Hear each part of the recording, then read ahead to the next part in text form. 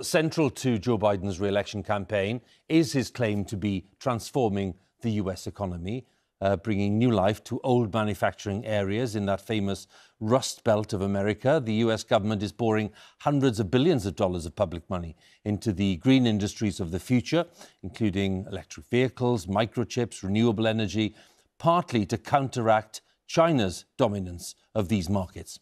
Our economics editor Faisal Islam reports now from Kentucky. In the fields of West Kentucky, the farms are giving way to a different type of green harvest. The spades are in the ground, the excavators are shifting tons of soil. The United States of America is digging for victory in the green high-tech industries of the future, and they are in a hurry. Literally, we're shovel ready to go with our project when we received the support from the U.S. government. It really is like the gold rush. This is it's so big. This work started here at the Ascend Elements facility for electric vehicle battery parts the day after $500 million of government money was granted from their infrastructure plans and the new Inflation Reduction Act. Buyers of cars will also get subsidies only if they're made in America. The lithium, the cobalt and the nickel that are in... The result is that these powders, the most expensive EV battery inputs, almost entirely made in China up until now, will, thanks to recycling old batteries, be made in America. And the US has leapfrogged Europe, second only to China in this market. This is no less than the total transformation of the US economy, with thousands of projects like this funded by trillions of dollars of public money, in order to wrest control of the industries of the future from China.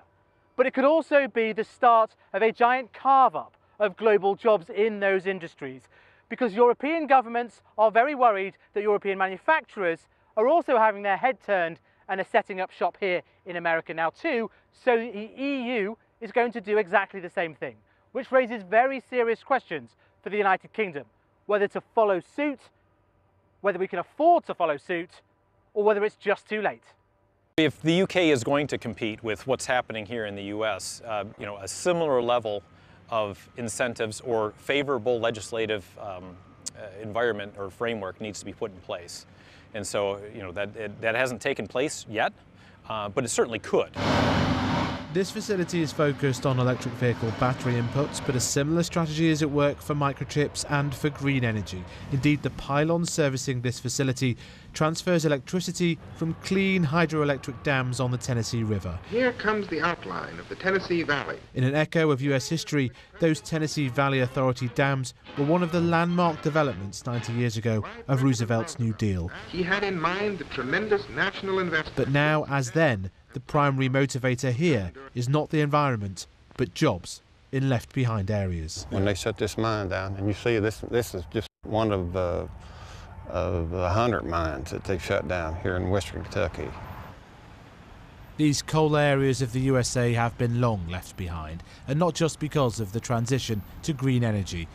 So these massive investments are being channeled by the Biden White House very purposefully into regions such as West Kentucky, a green form of America First.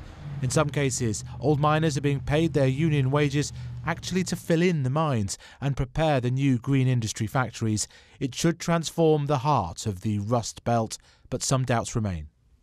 When you hear the government, President Biden saying the Rust Belt, which is what we can see here, can turn into a battery belt, what does that make you think? We welcome the funding, we welcome the jobs, but I want him to come from Washington, D.C. down here and see firsthand how these people have suffered for several years now. Yeah. He needs to see it firsthand. Soon enough, the Rust Belt Railroad will be carrying electric vehicles rather than coal. The US government pouring trillions in to ensure its green future is made in the USA, but with economic consequences for everyone else. Faisal Islam, BBC News in Kentucky.